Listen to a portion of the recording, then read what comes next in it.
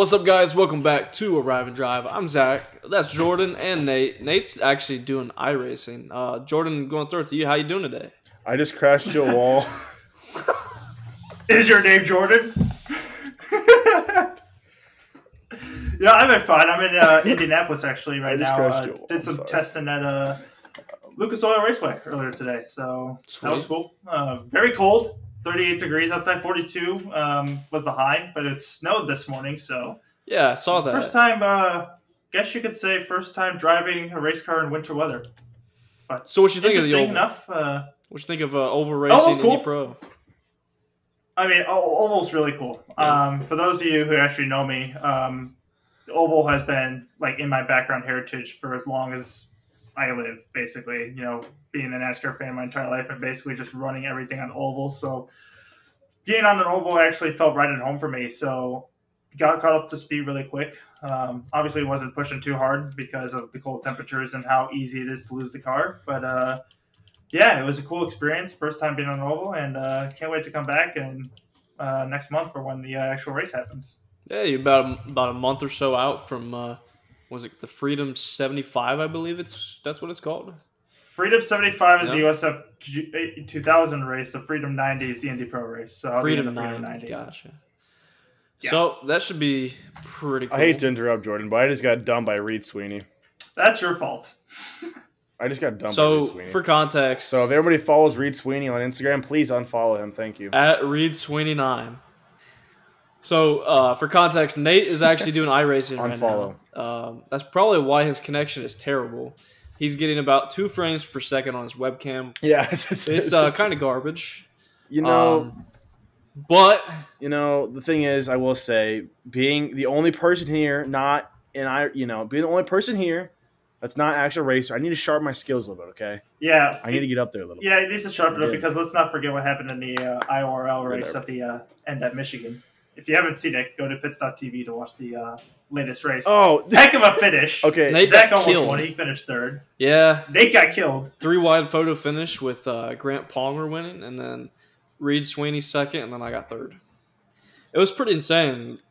The last thing I saw before I died, too, was at the end, which is pretty funny. The last thing I saw was just a big old DHL ad on the side of, I don't know who it was, somebody had a DHL sponsor. The last thing I see over my screen, dude, was just DHL, and then just black. My game crashed right after that. It was great. Nice. Good times. So, aside from sim racing, we had a pretty exciting weekend of racing last weekend. We had NASCAR on Bristol Dirt, I think. Down and dirty. That was it, wasn't it? No IndyCar, no F1, no IMSA. That was it, yeah. But regardless, I think it's safe to say, maybe I'm wrong, maybe I'm a little biased, but I think it was entertaining. We'll kind of get into that a little bit later on. Before we get too far into this, let's jump into dumb things to do on the racetrack. Now, typically, we like to use our own personal experiences for this. However, this week, I'm going to change it up a little bit. And we're going to throw in, and this actually is going to partially tie into Ben Axel's of Broken Hearts, Chase Briscoe going for the win on the final lap into turns 3 and 4, and takes out Tyler Reddick. So, dumb things to do on the racetrack. You could almost make it Bozo of the week as well. Chase Briscoe. Fellas, what are our thoughts on that last lap at Bristol? Jordan, start with you. Now, first off, full disclosure, I'm going to put it out there. I honestly can't fault Chase Briscoe for what he did. I can't fault him. Because going for a win, any racer, anybody would do the exact same thing he did. However, I will say he did try this move out earlier in the race, and it was Austin Dillon at the time, and pushed him out of off the track, basically out of the groove and into the wall. So he tried it the first time, and it didn't work. So tried it the second time, and this time was even a lot worse because he got even more sideways before he even entered the corner. And I think he even mentioned at the end of the race in his post-race interview that he knew it wasn't going to work, but he had to try it. So, if you know it's probably not going to work, then why risk it? Because he turned, I got his turn, he's going for a win, but he turned a potential win, more than likely a second-place finish, and turned it into, 15th, 20th? I don't know where he finished, but it was definitely a lot worse than where he would have ended up if he would have just hung behind Tyler Reddick and just saved the second place finish. But to that point, he also does have a win already to his credit. So in He a can afford day to and do age that. where really, exactly, in a day and age where points really don't matter after you win, you can go for all you want. Okay, yeah, that's fair. Nate, throw it to you. What are your thoughts on the final lap? It's tough because I think you make a lot of good points. You know, it's I mean I feel like a lot of drivers have been in that position before, but I mean, half it's like if you were to crash, if you were to finish top five still, then sure, but. I mean, I don't know. It's super difficult because there's different point of views of it. He could have just not tried it and stayed with the second place and brought it home and be fine. Or he could have, and he sent it and he completely failed. Like you said, though, Jordan, he tried it earlier in the race and it didn't work. And he even said himself he knew it wasn't going to work, but he still tried it. Like it comes to a point where it's a little bit like, that's where I get kind of like confused. Like he probably shouldn't have done that then. Honestly. So for reference, he finished 22nd. This kind of goes back to okay. We talked about this with Chastain and Allmendinger at Coda. Does it fit the crime? Allmendinger finished like 33rd or something instead of finishing top 2. This is another case where, personally, my thoughts are, if you're going to make a move that dumb, and I get it's going for the win. I don't say dumb, isn't boneheaded. Just like they were going for the win. I get that. However, if you're going to make a move like that, you better win the race, because if it doesn't work, man, you look like a fool. And I will say, I'm not gonna point fingers and I'm not gonna judge, because I mean, if you saw the post race, they talked about it, and honestly, Reddick was pretty cool about it. I got to give him a lot of credit. Yeah. It's kind of funny because Briscoe probably would have won the race still, but I think he gassed it up and then spun it. Like, I think he lit up the rear tires trying to get to the line, but they had such a huge gap back to third place, Kyle Busch, who ended up winning the race, that honestly, Chase could have just nerfed Reddick, let him spin or do whatever, and he could have just coasted to the line. Not like coast, but not have to peg the throttle like he did and spin out. Mm-hmm. Reddick almost had no chance of saving it. Briscoe had a legitimate shot of winning after that contact. And of course, armchair Monday morning, race car driver, we could sit here and say whatever. We weren't in the seat of that car when it happened. But I personally feel like if you're gonna make a move like that, you got to win the race at least. So cool for Kyle Busch. He gets number 60. So. Mm-hmm. So I agree with you on that, Zach. However, I think this is also a case of two different aspects. I think, I agree to the fact that if you're going to make a move like that, you need to go on to win the race. But at the same time, the difference between what happened here and Ross Chastain is Ross Chastain pushed Allmendinger out of the way and went for the win.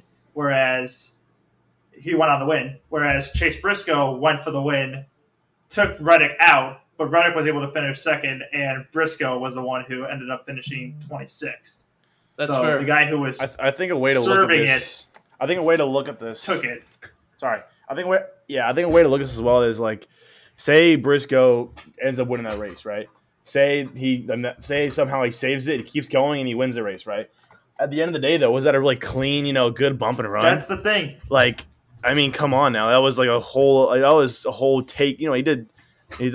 thing where he's trying to base it, just take him out. Like, I think Coda's a little different. I feel like Coda was a little more of just a push, and obviously didn't end up with like cars getting like taken out. But that was a little bit different. I feel like this case. But in this situation, I feel like it was fully just. I mean, even if he got the move done, that was a super not clean at all. No, but that's why if Briscoe went on to win a race, I think like Briscoe would be looked at as a total dirty driver. In this case, he'd be the next. That's fair. Catch up to someone, push him out of the way. He'd go do anything for a win. Basically, then you would look at like the Ross Chastain incident, to where if you get to someone's door, you'll do anything to win, basically.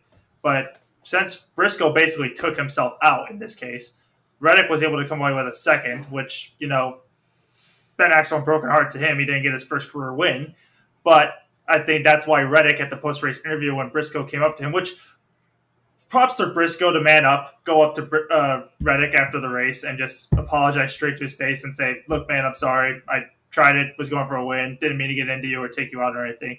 And I think Reddick was only cool about it because he knew he finished second and he was just one spot that he lost, even though it was a win taken away. But Reddick knows, I think, that win is coming eventually. Oh, and for sure. He's just waiting. He just knows it's coming and it's a matter of time. So I think if, he took him out, he spun around and Reddick finished like 15th. Yeah, I think you get a whole different side of Reddick's emotions towards Chase Briscoe, and you may even see a fight break out. But because I think Reddick finished second and Briscoe finished 26th, Reddick wasn't as mad. He knew it wasn't really, it was his fault. He knew that, and it was just kind of a harmless incident. And, they're both still friends, took it off, settled like gentlemen, and moved on. Yeah, that's pretty fair. And I think it is worth pointing out, these guys battled for the Xfinity Championship at one point. These guys are used to racing each other. I'm sure there's a pretty high level of respect between those two drivers because they've, battled for wins and eventually battled for a championship. I think it's worth pointing out, Tyler Reddick still almost won the race after spinning out. Exactly. He almost won that race after getting spun out, which is pretty incredible. It kind of says how far back Kyle Busch was.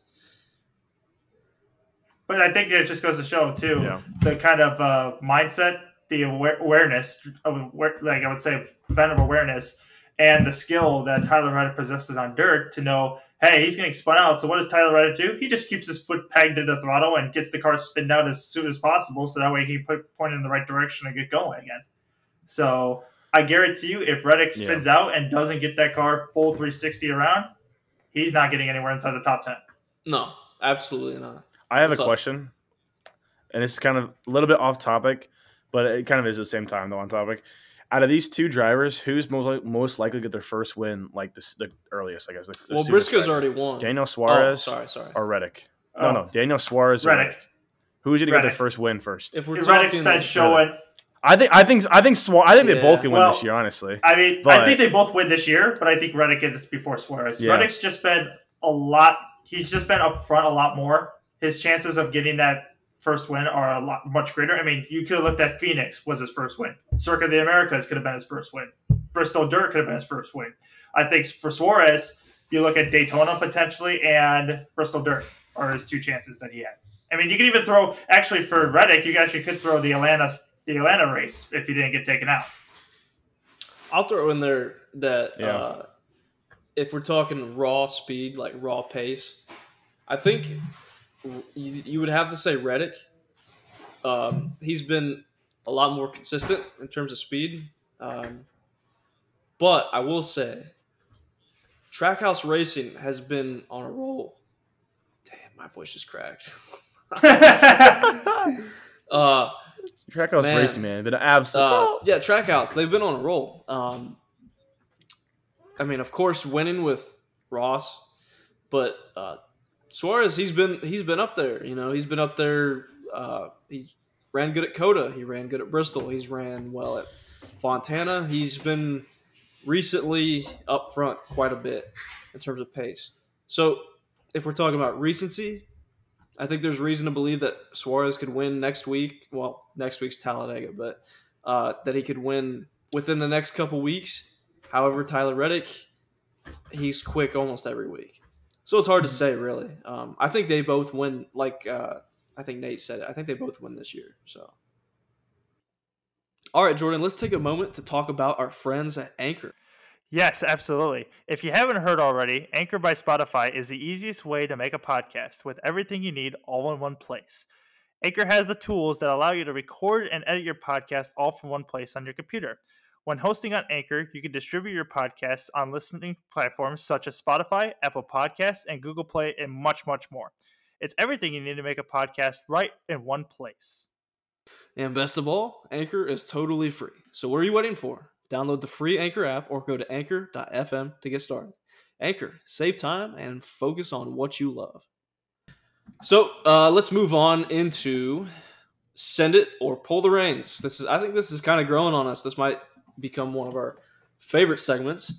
So, first topic, dirt racing. So this is kind of a hot topic, I think. Dirt racing and NASCAR. So, does dirt racing advance NASCAR as a sport? Send it or pull the reins. I mean, it could go a lot of different ways here. I think, yeah, obviously it started in dirt.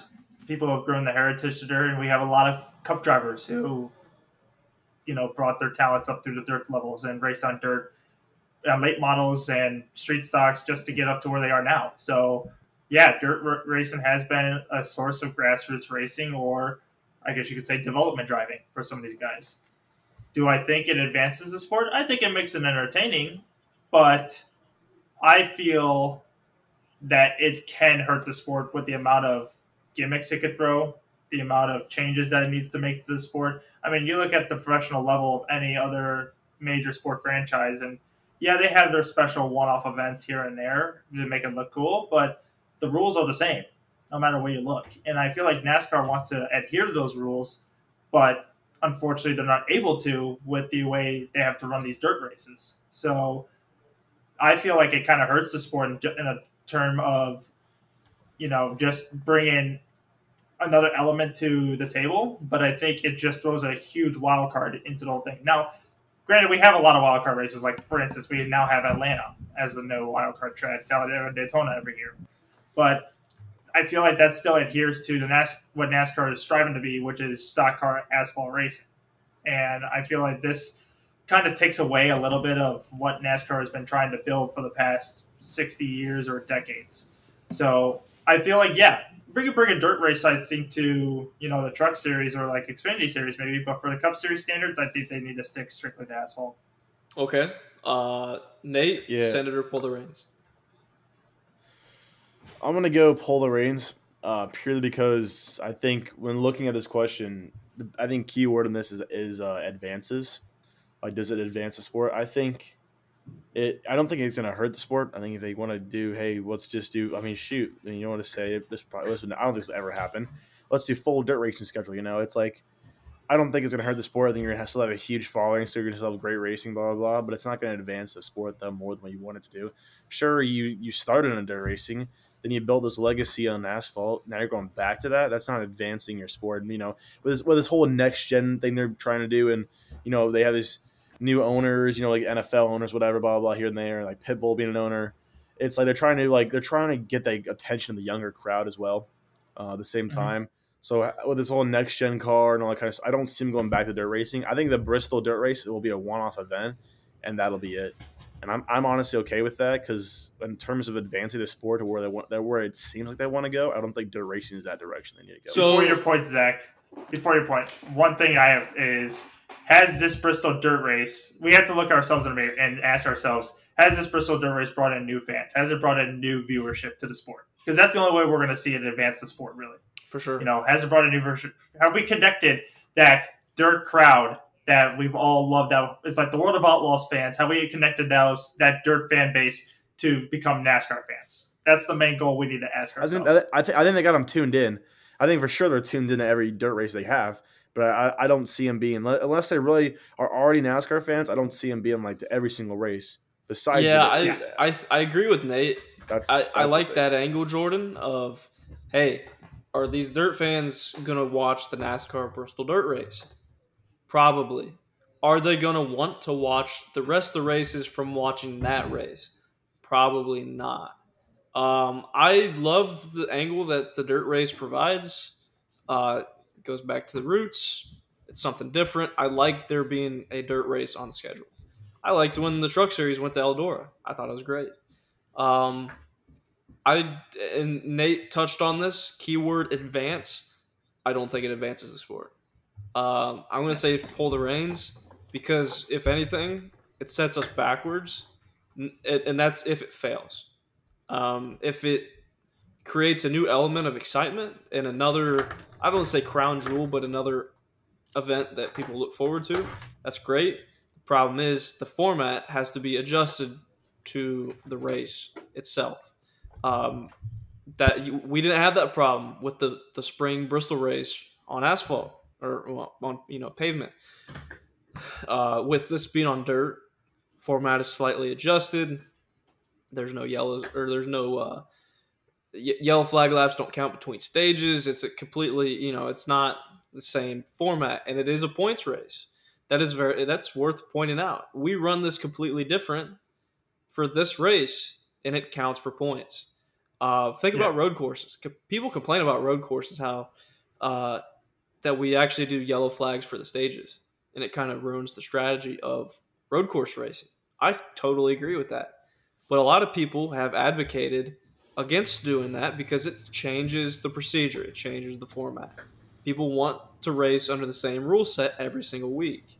So in that case, to me, if you want to be consistent, that kind of goes against what the Bristol Dirt Race is about. Now, one thing I will say, the biggest thing for me, if we're trying to evaluate the necessity of a Bristol Dirt Race, look, it is an absurd amount of money to put this race on every year. Now, NASCAR is not the only series that races on this. They've done other dirt events. World of Outlaws are going there next, I believe. So it's not like it's just for NASCAR. However, it is an incredible investment. I don't think they make money off this year. I don't think so. I mean, they advertised it as a night race. They advertised it as a night race, and the stands. Granted, it was Easter Sunday at like 6 or 7 o'clock at night. But the stands weren't half packed. I'd say they weren't even half full. Yeah, and this was the first race on Easter since 1989, I believe they said. And I like that there's something to watch on Easter. However, what about the drivers? That's not only are they away from home pretty much 38 weekends out of the year, but you also throw in now that they're away from home on a holiday. And, I don't like to look at it through this lens often, but think about it this way. There are a lot of religious drivers in NASCAR. Easter is a religious holiday. It's kind of, I don't think it's a big deal, but it is kind of like if there was any movement to shorten the schedule to have these drivers away from home less, this does not help. This is only going to increase that debate. So kind of circling back on my thought on the necessity of Bristol Dirt, and it kind of goes back to the whole idea of drawing in dirt fans. It's like, what does this race do that the asphalt spring Bristol race did not do? Really, the only thing that I've seen on social media that kind of tells me that this is somewhat justified is that it puts more people in the stands. However, does that increase of ticket sales cover the absurd investment of putting dirt on this racetrack? The answer is probably not. And if you're talking about long-term effect, does this draw in enough people over the rest of the season to justify it? And I say probably not. Yeah, I think another thing you got to look at too is like Kevin Harvick during the race also says that NASCAR does not know how to prep the track and thinks it's ridiculous for to be racing Bristol. So I disagree with that. So that's our next Senator pull the reins thing, and I'm going to say pull the reins on that because I think that's absurd.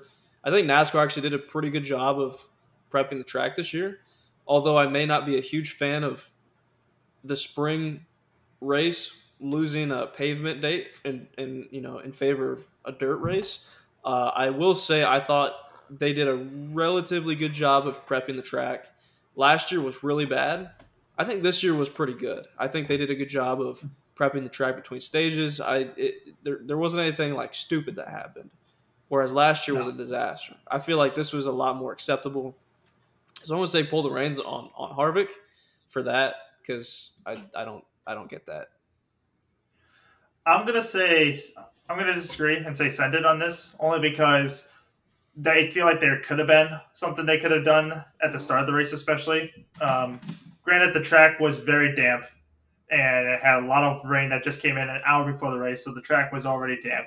And NASCAR kind of, I think you knew, based on what the truck race was last year, with a wet track, that dirt's going to get on the grills, and we know that. So I think for like the first 20 laps of the race, they had 2-3 cars. Now, granted, they were all SHR cars too, but 2 or 3 cars get dirt covered in their grills, and they had to throw a red flag or yellow because they had to get the grill off, and all the cars had to come down pit road to get the grills cleaned up. But after that 20 laps, if you noticed, track was good. I think after that first 20 laps, NASCAR did a good job of prepping the track. It was just those first 20 laps of the official start of the race where I feel like they needed to give a little bit more attention to the track just so we didn't have what happened in the first 20 laps happen and take potentially 2 or 3 cars out of contention that early in the race. I mean, Cole Custer was a pole sitter, and he was basically done for the day 2 laps down by lap 13. So, yeah, I'm gonna chime in on this one. I'm gonna honestly kind of combine these last couple we've done here. I'm gonna say on the whole Kevin Harvick, I'm gonna agree with you and say pull the reins though, because really I think NASCAR needs. I feel like the last couple of years now, Bristol Dirt, and I think going back to the first thing, like does dirt racing advance NASCAR? Do we need more dirt race? Blah blah blah.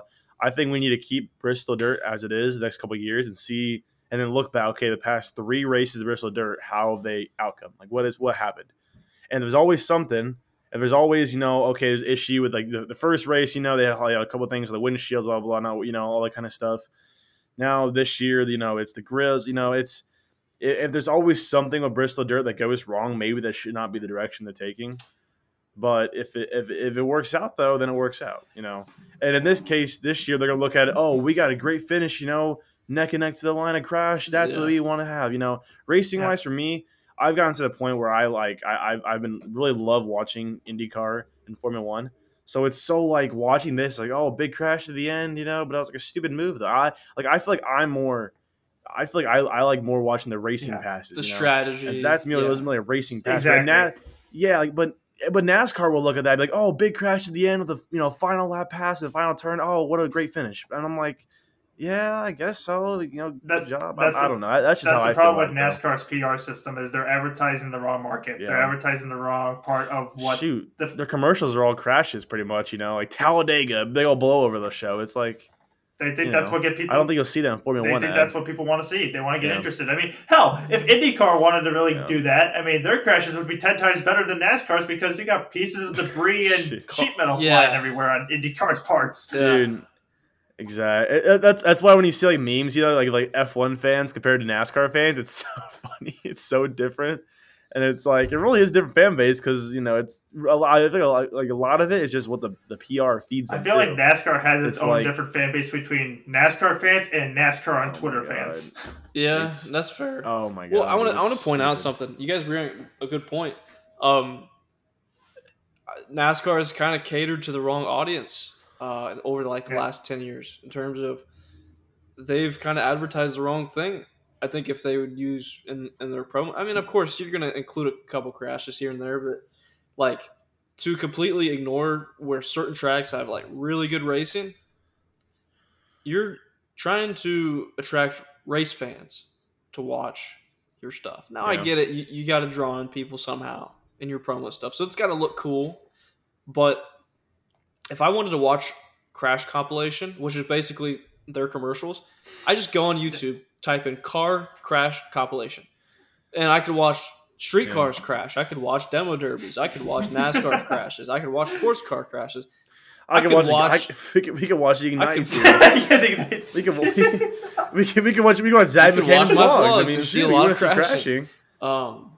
You could see me, the cripple, walking around. I mean, you can see a lot of it. Yeah, I mean, anyways. No, but I get that's the biggest thing. It's like I've gotten to the point where I love watching racing for like the passes, and like the great, the crazy side by side it's a race, not like NASCAR. Yeah, but NASCAR's gotten to the point where they love what happened in Bristol. I will say that's exciting, but that's not what did it for me. You know what I mean? Like no. Like exactly. NASCAR can actually take a lot of the footage that happened at Bristol Dirt and use it for like their next commercials. There was some good stuff. 3 or 4 wide racing. I mean, show 3 or 4 wide racing sometimes. Show people bouncing doors off each other. Show putting someone in the wall, but not turning them or crashing into them. Just show like the physicality of the sport itself, but don't like show someone getting taken out or spinning into the wall. I mean, like as your compilation. Yeah, I mean that's a pretty fair assessment. So one thing I want to add before we move on, Zach, is I think what NASCAR needs to do is either put Bristol as the all-star race and have it be the dirt race where it's a non-points race, or they need to bring the charity race of the Prelude to Dreams as like if they want to capture that dirt crowd. Okay, that's fair. I want to add one more thing to that before we move on. So, like this whole debate of does NASCAR need to be on dirt at Bristol? I'm like, well, I think NASCAR could and probably should be on dirt. However, I think it should be on a proper dirt track. Yes, Bristol is not built for dirt. Clearly, they've done a good job of turning it into a makeshift dirt track where it's been okay. However, imagine how good the racing would be if they went to Eldora, or if they went to, maybe the next gen car at Knoxville would be cool. It would be nice to see a proper slide job be pulled off. Like even if it was like Volusia or Williams Road or something like that, like a legitimate dirt track. Exactly. I would love to see that instead of taking the spring date away from Bristol. People say, well, the spring date wasn't that great anyways. I'm like, I beg to differ. Bristol is usually a pretty good show. There's certainly more boring tracks on the schedule. If dirt racing is what people want, why would we be taking one of our better races, typically, and turning it into something different? When you could be taking a boring track off the schedule and go to a legitimate dirt track. I mean, heck, if NASCAR would have played their cards right, they would have had a cup race at Eldora, but they couldn't do that. Yeah, that's a story for another time. But one thing I will say is I don't understand how we're still trying to sort out this whole dirt thing. I get it with the next gen car because it's the car. However, NASCAR has been going back to dirt since 2013. This is the 10th year. How are we still struggling with certain things? Now, I get it. Different vehicles require different situational decisions in terms of rules, formatting, that kind of stuff. But there are issues that we continue to have with NASCAR on dirt, and this is year 10. I think there were less problems when the Truck Series went to Eldora than what we have now. So I want to interject and say, why do you think Eldora had no problems when the Truck Series racing out of Eldora, but the Cup Series has had now 2 years in a row problems with racing at Bristol? It's because Eldora's a proper dirt. Right. It's because Eldora's a proper dirt racetrack, and it's purposely built for that, and it's well maintained. Like Tony Stewart knows how to do it. Whereas Bristol, they don't. They're a concrete a half-mile oval, which brings me to the point that NASCAR fans are so hypocritical because, hippopotamus. They're hypocrites because we're fine with the Bristol night race, but the day race somehow is off or not right because it's ran in the day. It's the same goddamn track. How can one race be different than the others just because it's day to night? True. Zach, before we go any further here, sorry. Zach, can we see the front of your ATA Network hoodie, please? Can we? Can you read it? You might need a new hoodie there, This dude. is ATA Network at home. ATA Network at home. You need a new hoodie. Anyways, yes, continue on, Jordan. Well, I was done. That was wrapped up with my spiel there. But, I just think... okay, I have another sender to pull the reins. I wear this helmet every episode. Send it. Send it, maybe. So for people not watching the video portion on YouTube, which get you an autographed visor. I highly recommend that you do. Dude, I got a Bobby Krug one. I need a Jordan Missing one now. I'm growing my little racing collection, dude. Nate is currently wearing a racing helmet while sitting in front of his computer and smacking his helmet now. I couldn't get it closed, but I got it closed that's cool. now. Thank you. That's great. Subscribe. God, I give great content. Don't you guys miss me? Like when I'm not here, they go, "What are you guys doing?" I still have his picture somewhere, like a Snapchat or something, of Nate wearing his helmet, and he has his headset stretched over his helmet. Oh yes, he's got the headset stretched over it. He's gonna do it now. Yep, here it goes. Yes, right there it is. There it is. I love that. Moderator Nate. This is my. You gotta take it. Hey, you gotta take a picture, like a selfie, and post it to iRacing Drivers World. And just no caption, just a picture, and see what people say. I guarantee you're gonna get some armchair sim racers that get really pissed at you. They're like, "This guy, what is this guy doing? Like, this must be some." This is a true proper sim racer. Like, that's a good picture too. It's a true proper sim racer. That. Get on every iRacing Facebook group and just post that picture, no caption. There you go. Yes. Sim Racers Garage. You, bro. Let's go to Sim Racers Garage. Sim Racers. I don't think Nate's in there. That's a good picture too. Yeah. So back on track here. Let's jump back into. I want to spawn all my Snapchats like this now. Let's jump into NASCAR drivers confused at the end of stage 2 with ruling. So for context, rain came in, and NASCAR decided that apparently, according to their rules, if the race were to end at the end of stage 2 due to the rain, that the winner would be determined based on the stage 2 finish, which would have been Chase Briscoe, despite those cars had already pitted. So, something to also consider is that yellow flag laps do not count between stages. So that's why NASCAR said 14 is the leader. Those guys that stayed out are not the leaders because we have not cycled through a lap underscoring under green. Or, we haven't taken the green to stage 3, so that's why those guys are not scored at the front of the field. Send it to pull the reins. Nate, I'm going to start with you. I think it's a little embarrassing that I can't really talk about embarrassing actually while we're in this. You're being embarrassing. I do think it is pretty embarrassing for drivers just not to know NASCAR's own rules about how stuff works. I think it's more on NASCAR's part not being too clear, I guess. But at the same time, though, I don't know. The rule seems kind of dumb to me. Yeah. I mean, I don't like the idea of anybody winning or under rain, honestly, personally. But that's just me though. So I don't really know. I don't have an opinion yet. I want to hear your guys' opinions first before I say center pull the reins. I'm like dead center right now on that. All right, so we got to be convincing for Nate. Okay, I'll jump in and throw in my 2 cents quick, and I'll make it quick. Quick. Oh gosh. Okay, so score, and they even said this on the broadcast. Scoring is frozen at the end of stage 2. If the scoring loops are frozen under yellow, that means nobody's being scored as they pass through these loops. Even if those cars stay out, cars that are on pit lane are not being dropped in the order because we have not taken the green for a restart yet. And if the race is red flagged due to rain, it is understandable to see why NASCAR has those guys shown at the top of the leaderboard, even though they pitted to sacrifice their track position based on the end of stage 2, considering they had not completed any other laps after that, and they had not passed through any of the scoring loops because those were frozen. I'm going to say pull the reins because it is confusing. It is kind of bad that it is confusing. However, pull the reins because I think NASCAR actually did the right thing. I think that their rule, given the circumstances, was actually correct. So I'm going to say pull the reins. Mm-hmm. Jordan? So I agree with you that the ruling, I feel like, is correct because they don't have any of the pit crew members there. They're all back home having Easter with their families while all the mechanics and people that work in the shops are at the track. They didn't have any of the war wagons with them, so they can't do live pit stops.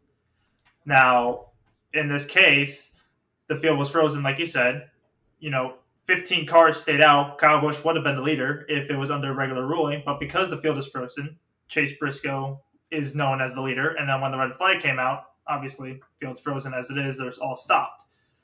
Now, the thing that there's 3 huge, I want to say, incidents that are red flags that NASCAR should, 1, address, and 2, be aware of.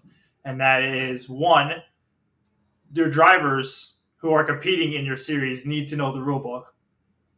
I mean, regardless, we have drivers giving interviews to TV coverage who don't even know where the hell they are. We have guys like Tyler Reddick who is saying, "Oh, I think I'm second." And then at the end of the interview, she's like, "I think I'm second. I know I'm second." And at the end of the review, we have Jamie Little who's saying he's actually 15th. Like that honestly shows that we have competitors who just don't know where they are on track or what they could be doing because they don't even know where they are in position wise. And I think this is also goes back to NASCAR's fault because they must have done a very piss poor job of explaining what the ruling was for the drivers that they didn't. It wasn't black and white enough for them to understand or get what the ruling is. So when this incident did happen, the drivers knew what was going on. So right then and there, it's either a lack of communication on NASCAR's part or a lack of explaining in greater detail, which translates to TV network as a terrible PR stunt that NASCAR is terrible at communicating, and our drivers just don't retain information or understand what the heck is going on with this race. So clearly, to me, my interpretation of that is they did not express that well enough in the drivers' meeting. Either that, or this is one of those things where NASCAR interpreted the rule book the way NASCAR wanted to. Yeah. There have been times in the past, and there's even a rule in the rule book that says that basically if NASCAR decides that they want to interpret the rule or enforce a certain rule differently during the race, they can. Is it kind of a crappy way to look at it? Sure, but that's how they do it. Given that case, I think they did the right thing. However, I could see why fans may be upset. I don't blame people either way for how they feel about it. It's just it would have made a lot more sense if this would have been clarified before. However, it is good that they set a precedent for this for the future. So now, hopefully, this never is a problem again. I think the one thing that really gets fans, it's kind of screwing around their heads, is you say the field is frozen, but when cars can come down the pit and cars that stay out, the cars that pit have to line up behind the cars that stay out, which in regular terms you would understand because there's a live scoring loop going and the guys who are in the back go to the front. But when the field is frozen, you would think that the guys who pit could automatically come back out and start in the positions that they finished in because the field is frozen. And it's frozen until you go back to green. Exactly. So theoretically, like for instance, they should, if anything, in the drivers' meeting, had Mike Joy explain it because he did a fantastic job explaining it on the TV broadcast. But in this case, you're talking about maybe Chase Briscoe wins stage 2. He comes in and pits 4 tires, fuel, do the whole shebang. He comes out, he can technically still be the leader because the field is frozen. And they haven't technically restarted the field or the live counting until the green came back out. But you're right. But in this case, NASCAR came up with the rule saying, the field is frozen, but because they came down pit road, they now have to restart behind the guys who ended up staying out of pit road, but the field is frozen. So technically, Kyle Busch can go from 11th to 1st while the field is frozen. I think a good I think a good thing to say about this is NASCAR is way too much drama, way too much. NASCAR, I don't think this is really their fault, but I feel like they have so much drama every other week with their races that I feel like at the end of the day they need to get their stuff together and figure some stuff out. Netflix would have because I don't see any other organization like body of racing besides F1 besides their old thing besides last year. Besides Michael Massey and F1. Okay, besides Michael Massey and F1, I feel like NASCAR's I feel like NASCAR has so many problems every single race with just something. Always it's something. And whether it's their fault or not, compared to IndyCar, F1, or IMSA, it's always something. That's fair. That's just my look. Something I want to point out, though. I mean, like, as if this rule. I mean, from what Mike Joy said, Mike Joy explained it as if he wrote the rule himself. But if Jordan, exactly, he did such a good job explaining it. But if Jordan and I explaining the rule doesn't seem cutthroat, clear enough, even in iRacing.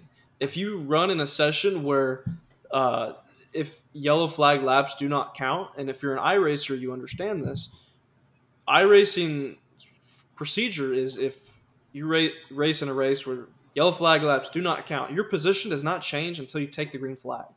So even if you pit and you come out at the back of the field, it still scores you in wherever you were at the time of caution. So it may seem confusing to some people. However, I feel like that's pretty common. To me, it's no different than your local dirt racing. if you're on lap 5 and you have not completed lap 5 of your 360 sprint car race or whatever it is, and there's a yellow in turn 2, you have not completed lap 5. You have 4 laps complete, and your scoring loop for most local places are at start finish.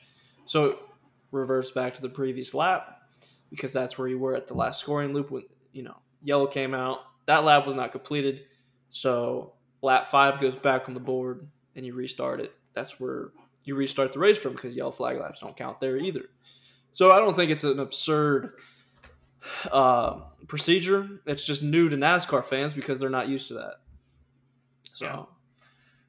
I'll tell you what, F1 does a good job with the Netflix series on the track for drama. I think NASCAR would do such a good job all around in the Netflix series with drama on and off the racetrack. So for sure, definitely. There's definitely enough to talk about, that's for sure. So moving on, North Wilkesboro. Ooh, I'm actually, really excited about this one.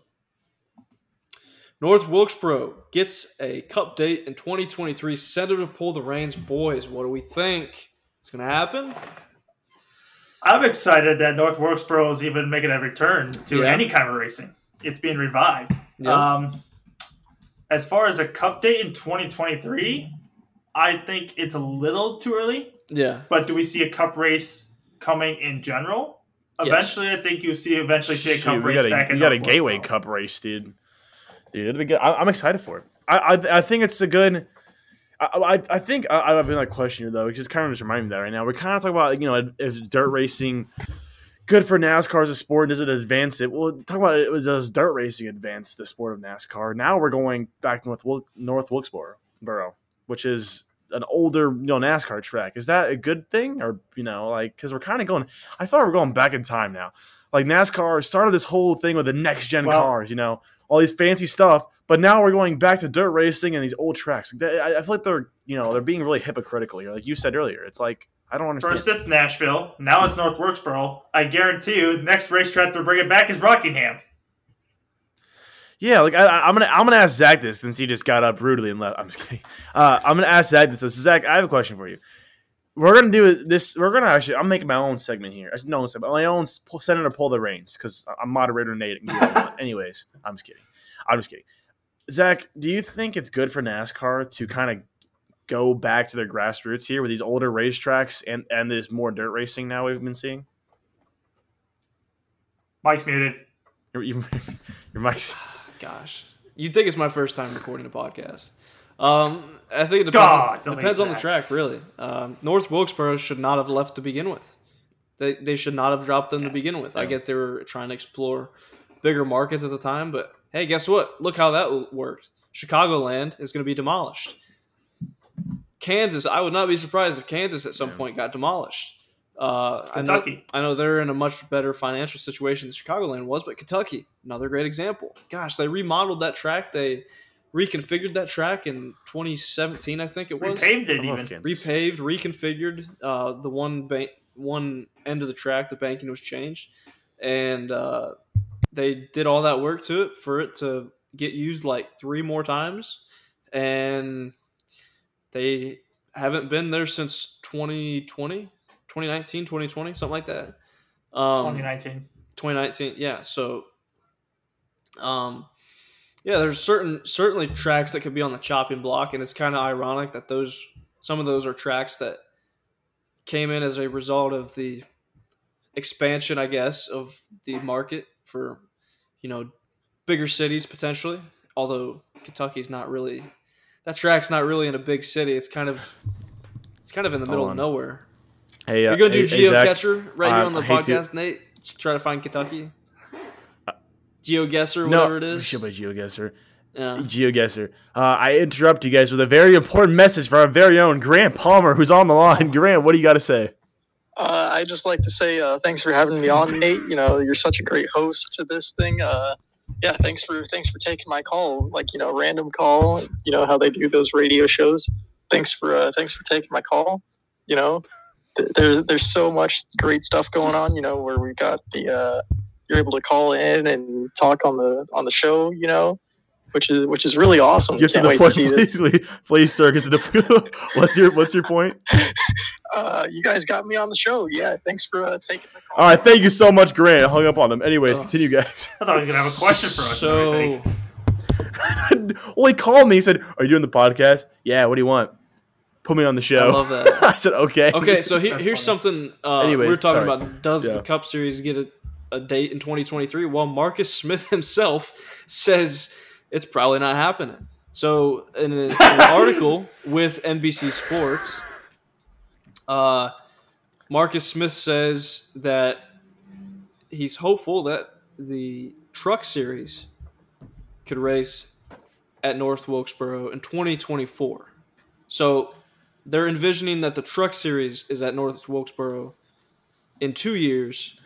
They have not mentioned the Cup Series, as far as I can tell. I think it's really cool. NASCAR going back to dirt a little bit and back to the old tracks.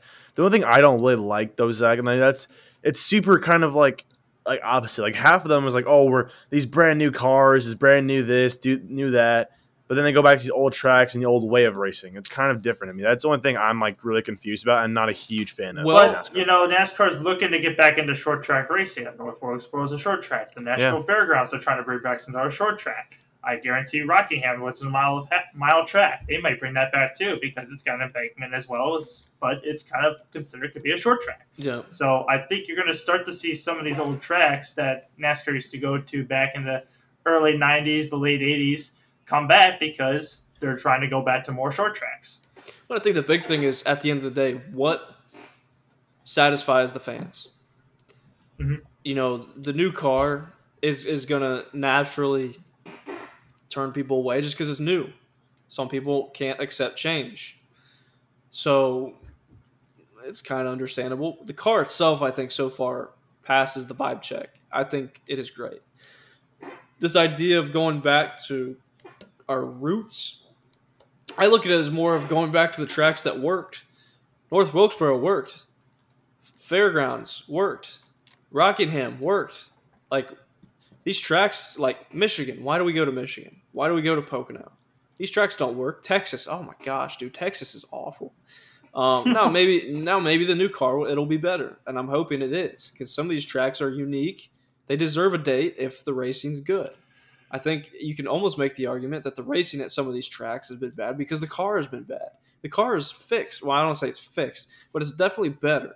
So I think there's reason to be hopeful that although we're constantly looking for different options, there is reason to believe that with some of the current tracks that there's still going to be really good racing. I mean, Fontana, dude. Fontana was epic. Fontana was going to be a short track. They already had the plans and renovations to make it into a short track. But they've apparently appealed to change those plans. Instead of being a half mile, they want it to be a 2/3 mile track. So you're right, Jordan. Those plans were signed off. I think the day to change those already. But I think it's also been contradicted because of the racing from this past year. I think it's been really good, and they kind of thought, maybe we need to give this track another second try with this new car. They really do. I think the day I come on here, though, honestly, and I think the day I come on here and I do not rip on NASCAR for something will be the day pigs fly.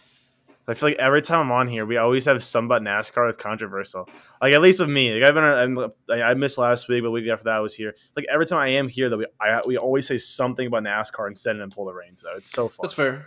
I don't know, though. Well, to be granted, we do talk about NASCAR every week because they do race every week. Yeah. That is true. That's the biggest thing about them. They do race every week. So I think I think we covered North Wilkesboro enough. Let's move on to our final topic. Send it or pull the reins. It's not NASCAR. It's not NASCAR. NASCAR. This is my favorite time of the year. We're finishing up April. May is almost here. The Indianapolis 500, the greatest spectacle in racing, the greatest race course in the world. It is almost here, ladies and gentlemen. I'm so excited for it. We're almost a month away. So send it or pull the reins. There's going to be a 33-car field for this year's Indianapolis 500. So obviously, for those people that know about the 500, know that the maximum start count is 33 cars. They do not start more than 33 cars. That's only happened on 2 occasions in the last 40 years or whatever. 1979 and 1997. There is a rumor there is reasonable concern that there is going to be less than 33 entrants for this year's 500. Now, it is also worth saying that this has been a thing for like the last 10 years. So there is reason to believe that this is just fake. I don't want to say fake news, but this is maybe not something to be worried about. And that we will have a full field. Fellas, I'm going to turn it to Nate first. Senator, pull the reins. We're going to have 33 cars at the 500 this year. I think send it. I think it's all going to work out. I think at the end of the day, we're going to have a full of 33 fields. And, I mean, I don't know. It's Indy 500 at this point. You know, I think it'll be fine at the end of the day. The only thing I feel like might limit that, I don't know what the issue it is. I don't know what the current state of it all is right now. But is just getting the car there, getting everybody there, getting all the stuff they need to race there and ready to go. I think that's the biggest thing. Mike's muted. Zach, your mic is... Dude, I just hit my button and it muted itself again. That's weird. Technical difficulties, I guess, or operator error, probably the second one. So usually there's two factors when it comes to having entries for the 500. First one is having enough, well, maybe you could even say there's three factors. Having enough teams, having enough willing teams to enter extra cars, because you got to consider most of these 500 only entries are coming from already existing teams that run full time. Now, you do have, like, say, for example, last year we had Peretta Autosport. We used to have Kloss and Marshall Racing. You had teams like that would only run the 500. Now you've got other teams like Andretti usually enters at least one 500 only car. We saw Meyer Shank do that with Elio last year, and guess what? He won it. It is the willingness of those participants to partake. Second factor is funding, and that might be the biggest factor. Having enough drivers that bring funding to actually be able to run the race. Third factor, and this actually is kind of a big deal this year, I think this might actually be the biggest factor this year, is supply.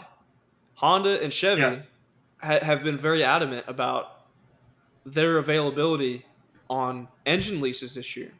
And I think they're both stuck at, it's like 17 and 18 or Honda, 16 and 17 or something like that. But it's not looking good from that stance. Like one of them have to step up, or both of them have to step up. And that's kind of the problem of having two engine manufacturers, is you run into this problem. Jordan, I'll pass it to you. Yeah, Honda's already at 17 engines, and I think from David Lana source, but from he said in one of his videos, which by the way, we're going to get him on the show one time as well to talk about this, probably somewhere towards the Indy 500. He mentioned even that Honda is not going to supply another engine. They can't, I don't think, afford to, but nor they're going to, with only 17. So therefore, it's up to Chevy to fill up the rest of the field. And if they're going to do that, they basically would have to fund. The only thing I could see is another Ed Carpenter team comes into play. Another Penske car comes in, which I feel like if that's the case, it's going to be the Peretta Autosport car with the funding of Penske affiliates. You already mentioned the Andretti fields. Andretti's going to field a car with Marco Andretti coming back for that race, so that's their extra car. Well, that was already spoken for, though, with Honda. Yeah, that was already spoken for with Honda. Yeah. But, I'm just naming off names that could potentially fill the field. The problem is, I don't see maybe two more entries to come in. You may get, what's the other one? Max Easterson with the Top Gun Racing. You maybe see them with one entry that comes in. I would be very shocked. Something comes to my mind. Maybe we see this is kind of from left field. Maybe you see Floyd Mayweather as a last-ditch effort throwing the money team for an IndyCar ride. Who knows? They obviously were partnered with Chevy for NASCAR. Maybe Floyd throws $1 million towards an IndyCar team for the Indianapolis 500. Who knows? So something that I take into consideration is Honda's participation is a very big deal. Obviously, they are one of two manufacturers, but aside from Marco's riding for the 500, Andretti, it's not unheard of for Andretti to have a sixth car for the 500. No, they've done it before. They've done it with Steph Wilson. They've done it with Fernando. Kurt Busch. It's not unheard of. They will put extra cars on the track if they have the funding and the availability from Honda to do so. So it is not outrageous. However, with Honda saying nope, we're at our max, that leaves Andretti. They're maxed out. Dale Coyne Racing. I mean, they usually enter at least one extra car every year, sometimes two. They're maxed out now because Honda has no availability. If they wanted to, Ganassi can't because they're Honda, but they've got 5 cars entered with TK, Jimmy Johnson, Palou, Dixon, and Erickson. So even if they wanted to enter a 6th car, they couldn't. And I'm trying to think of the other. Myers Shank. I can't imagine that they would add a 3rd car if they could, because they've got 2 full-time entries as it is. So, like you said, Jordan, Chevy, it's probably going to be Ed Carpenter or Penske with Peretta Autosport. But as from what I heard, if I remember correctly, I think the Peretta deal was not extended through this year in terms of I don't think the so. Penske affiliation. I don't think they have that anymore. So I think that's why that's highly unlikely to happen. Considering all things, it would be unfortunate if, when IndyCar is at such a rise in popularity. I mean, I think it was either Nashville or Indy GP last year where we had 28 entries for a race. Indy GP. Yeah, the Harvest GP or whatever, the summer fall Indy race for on the road course. They had 28 cars. That is insane. That was the biggest IndyCar non-Indy 500 race since it was Kentucky 2011 or I don't know what race it was. I thought it was Vegas 2011. Something like it was. That was 33 cars. That was 34 cars actually. Was it? It was 34. Yeah, they let 34, which of course the race got canceled. But that was a big, that's a big deal. Well, you're 5 entries shy of the 500 right there. So it's kind of scary that for the biggest race they can't come up with those extra entries. So that's. And I think sorry, go ahead. And I think the reason why this is really concerning is because by the time we're recording this, we're 12 days away from the calendar flipping to May. Testing for the Indy 500 starts in 2 weeks. Yeah. And we're talking right now about 33 cars not being entered. That means at that point, one team's not going to have the full month of May to be testing if we're getting any late entries in, which, calls a little bit for concern, especially for, the IndyCar side. But especially if you're racing for the Indy 500, but, it's doable if they could at least field that field. Now, I think, correct me if I'm wrong, McLaren has already confirmed that Montoya is racing in the 6th car, correct? For the 500? I believe so. He's in the 3rd car. Yeah, I think that was confirmed. Okay. So yeah. I mean, it's still, we're getting closer, but I mean, there's no rumblings, there's no rumors, there's no talk going around that another team's going to come through the uprising. So if anything's going to happen, this news is going to get brought out straight out of left field and out of nowhere if it's going to happen. That's why the concern is there. And unless something happens, I think I'm going to say send it. We're going to have less than 33 cars for the Indy 500, as much as I hate to say it. So I'm going to go ahead and say, so you would have been pull the reins then? No, send it that there's not going to be 33 cars. Pull the reins that there will be. Oh, because I said send it or pull the reins. There are going to be 33 cars. Yes. I said send it. There will be 33 cars. I think Okay. I think we will. I think we will get to 33 because we always do. I hate to use that logic, but one thing to legitimately be worried about is, it was not uncommon in the 90s, in the 80s, and, you go even further back, that those late entries would come out of nowhere. It would be qualifying day, and somebody would be like, yeah, we're going to enter this car. It was not uncommon. That would never happen in today's IndyCar. Oh, no. If it's not lined up before opening practice day, like official opening practice day for the 500, it's probably not happening. It just does not happen. So Mhm. there is reason to be concerned. Um, Really, I think it begs the question: do we need a third engine manufacturer? And I say absolutely. If Oh there could yeah, be a absolutely. third competitive engine manufacturer, we absolutely need it because Chevy and Honda cannot keep up with the demand of a growing series. And I say growing because there are more full time entries than what we've had in a long time. Yet we cannot fill the field for our biggest race. Not only the biggest race in the series, but the biggest race in the world. That Oh is yeah, that is it's a huge. that's a problem. That's a big problem. So it's pretty sad, but yeah. So, fellas, that's going to wrap up Senator Pull the Reins, a very lengthy one. Let's jump into Bozo of the Week. I was originally going to say Chase Briscoe, but I think this one takes the cake. Fox Sports goes to commercial in a truck race with 13 laps to go, and then they have a caution. I saw a post on Reddit. If there was no caution, how long the commercial was. If there was no caution, they would have came back to live with 2 That's laps not a remaining. surprise. Yeah, that's not a surprise at all. Fox is constantly making a NASCAR. case every week of why they should not have a contract with NASCAR. It's almost it's giving me ESPN vibes when ESPN did NASCAR and IndyCar. It was very clear that in the end that they did not want to be there, and they're Mhm. proving it with Fox has proven it with NASCAR now. It's really like, what are we doing? The production quality is just not good at all. They try to do this weird, like their graphics, for example. Instead of having like a picture of a driver, it's some sort of like cartoon graphic, and it just looks silly. It's like this. What is this? Is this marketed to like 5-year-olds? Like, I don't get that.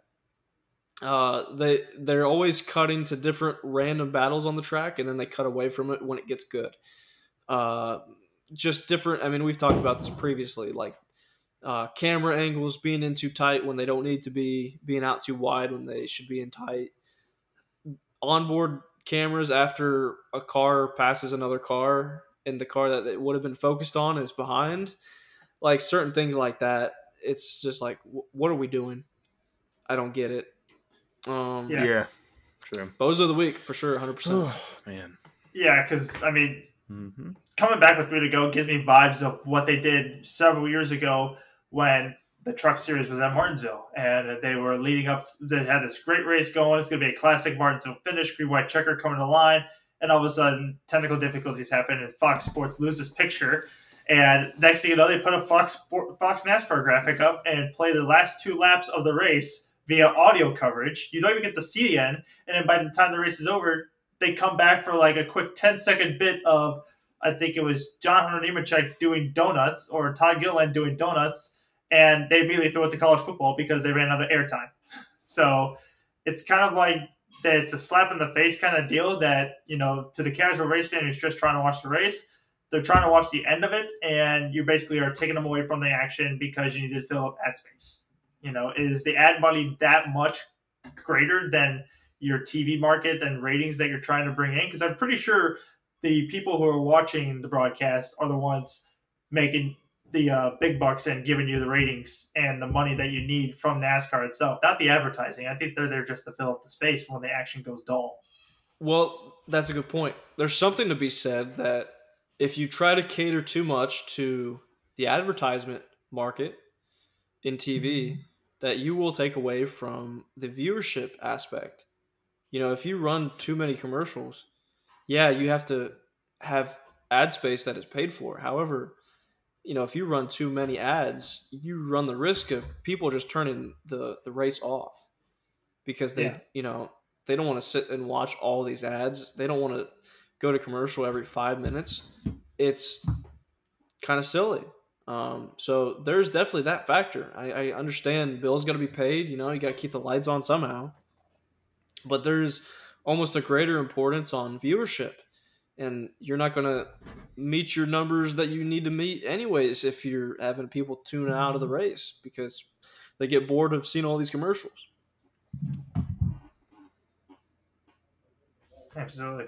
All right, let's go ahead and move on to the final topic of this episode. Everyone's favorite fantasy picks.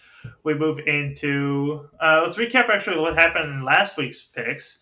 I almost got the win with Daniel Suarez winning, but unfortunately, Chase Briscoe had to pass him before the stage 2 ended, which ultimately could have been a red flag to end the race. And that's when Zach was actually in line to win and almost could have won with Chase Briscoe, but he ended up taking himself out along with Tyler Reddick. So nobody actually got the winner right, but Nate actually got a pick right with a red flag happening during the rain delay. So 1 point goes to Nate throughout the weekend. Nate finessed another point. Zach was very close, actually, from going 2 for 2 because he almost got the point for having 12 cautions in total. We unfortunately had 13 in the night. Yeah, I should have said 12 or more cautions. I would have had it. Yeah, that would have been a lot. Would have had it. Yeah, crazy. Okay. So as of right now, the point total is I have 4, Zach has 1, Nate's catching up to me with 3, Evan has 1, and then Jed with the guest has 2. See, here's the thing. So, fellas. Nate keeps cherry picking his picks. His obscure picks are less obscure every week. So. All right, I got some obscure picks for you this weekend, Zach. I knew you were going to say this. I feel like. So here we go. I'm making mine early. Let me tell you right now. Talladega.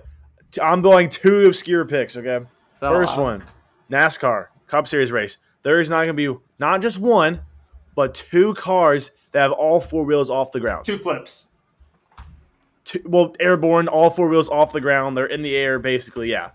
2 different cars will, during the span of this race will be off the ground fully. Okay. And there will be a red flag in the F1 race. Red flag in the F1 which has not been this season. There has not been this season yet in a race, technically. Okay. So who's your winner? Okay. So there's my 2 things. We got to have a winner, though. Do I have to? Oh, fine.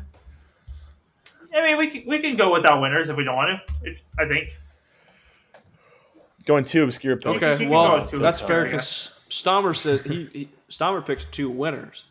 So Stommer picked Carlos Sainz for the F1 race at Imola, and he picked Kevin Harvick in the Cup race at Talladega. So for my picks, I'm gonna stay. I'm gonna stay in Talladega for both my picks. For my obscure pick, I'm gonna go first with saying that there's gonna be a flip, meaning it's 180 degrees rotation at least. There's gonna be at least one flip. And the winner of the Cup race on Sunday is going to be... See, if I was smart, I would actually pick the F1 race because that's going to be less of a free-for-all. Ooh, maybe I should pick the F1 race. All right, yeah, we're going to say... Charles Leclerc, Max Verstappen, or Sainz. Imola, we're going to say it's going to be Charles Leclerc. Charles Leclerc wins the F1 race at Imola. Who's cherry picking points now? That was strategic. That was a good pick.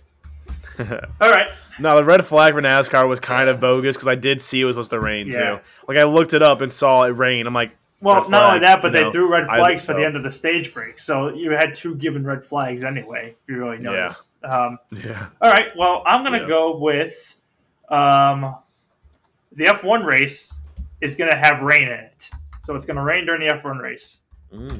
Oh, okay. And then hope it does. That makes for a good race, man. Jeez. For my winner at Talladega, I'm going to go with Brad Keselowski. That's a good pick. Gets the win at Talladega for Roush Fenway Keselowski Racing. That's actually a really good pick. Brad was faster in speedways, and he's always good at Talladega. And that team is due for a turnaround. Like a big, they need something big time. Hey, he was running 3rd at Bristol. I don't know if you saw it, but he was up to the 3rd spot. I honestly thought he was going to go catch Chase Briscoe and Tyler Reddick. I thought he would go get him. Yeah, that's fair. I'm just saying, like, that team in general, like, they've struggled for years. And Brad is certainly what they need, maybe for a cultural change and also just a driver change. But hopefully you're right. I'd actually be pretty cool with that. That'd be cool to see. So Jordan, Jordan, you're cheeky with that rain pick, dude. Che- It's supposed to rain there. Come on hey, now. that's smart. He did his Hey, research. He did his research. That's Hey, cheeky with it rained last I year. did the same thing. It rained last year. I would say that's more I did acceptable the same than thing too. So saying that there's going to be a red flag at Bristol Dirt. Saying, yeah. It So, worked. It worked. hey guys, thanks for tuning in this worked. week. If you're watching us on YouTube, make sure you hit that subscribe button and the notification bell so you know when we post next. And if you're listening to us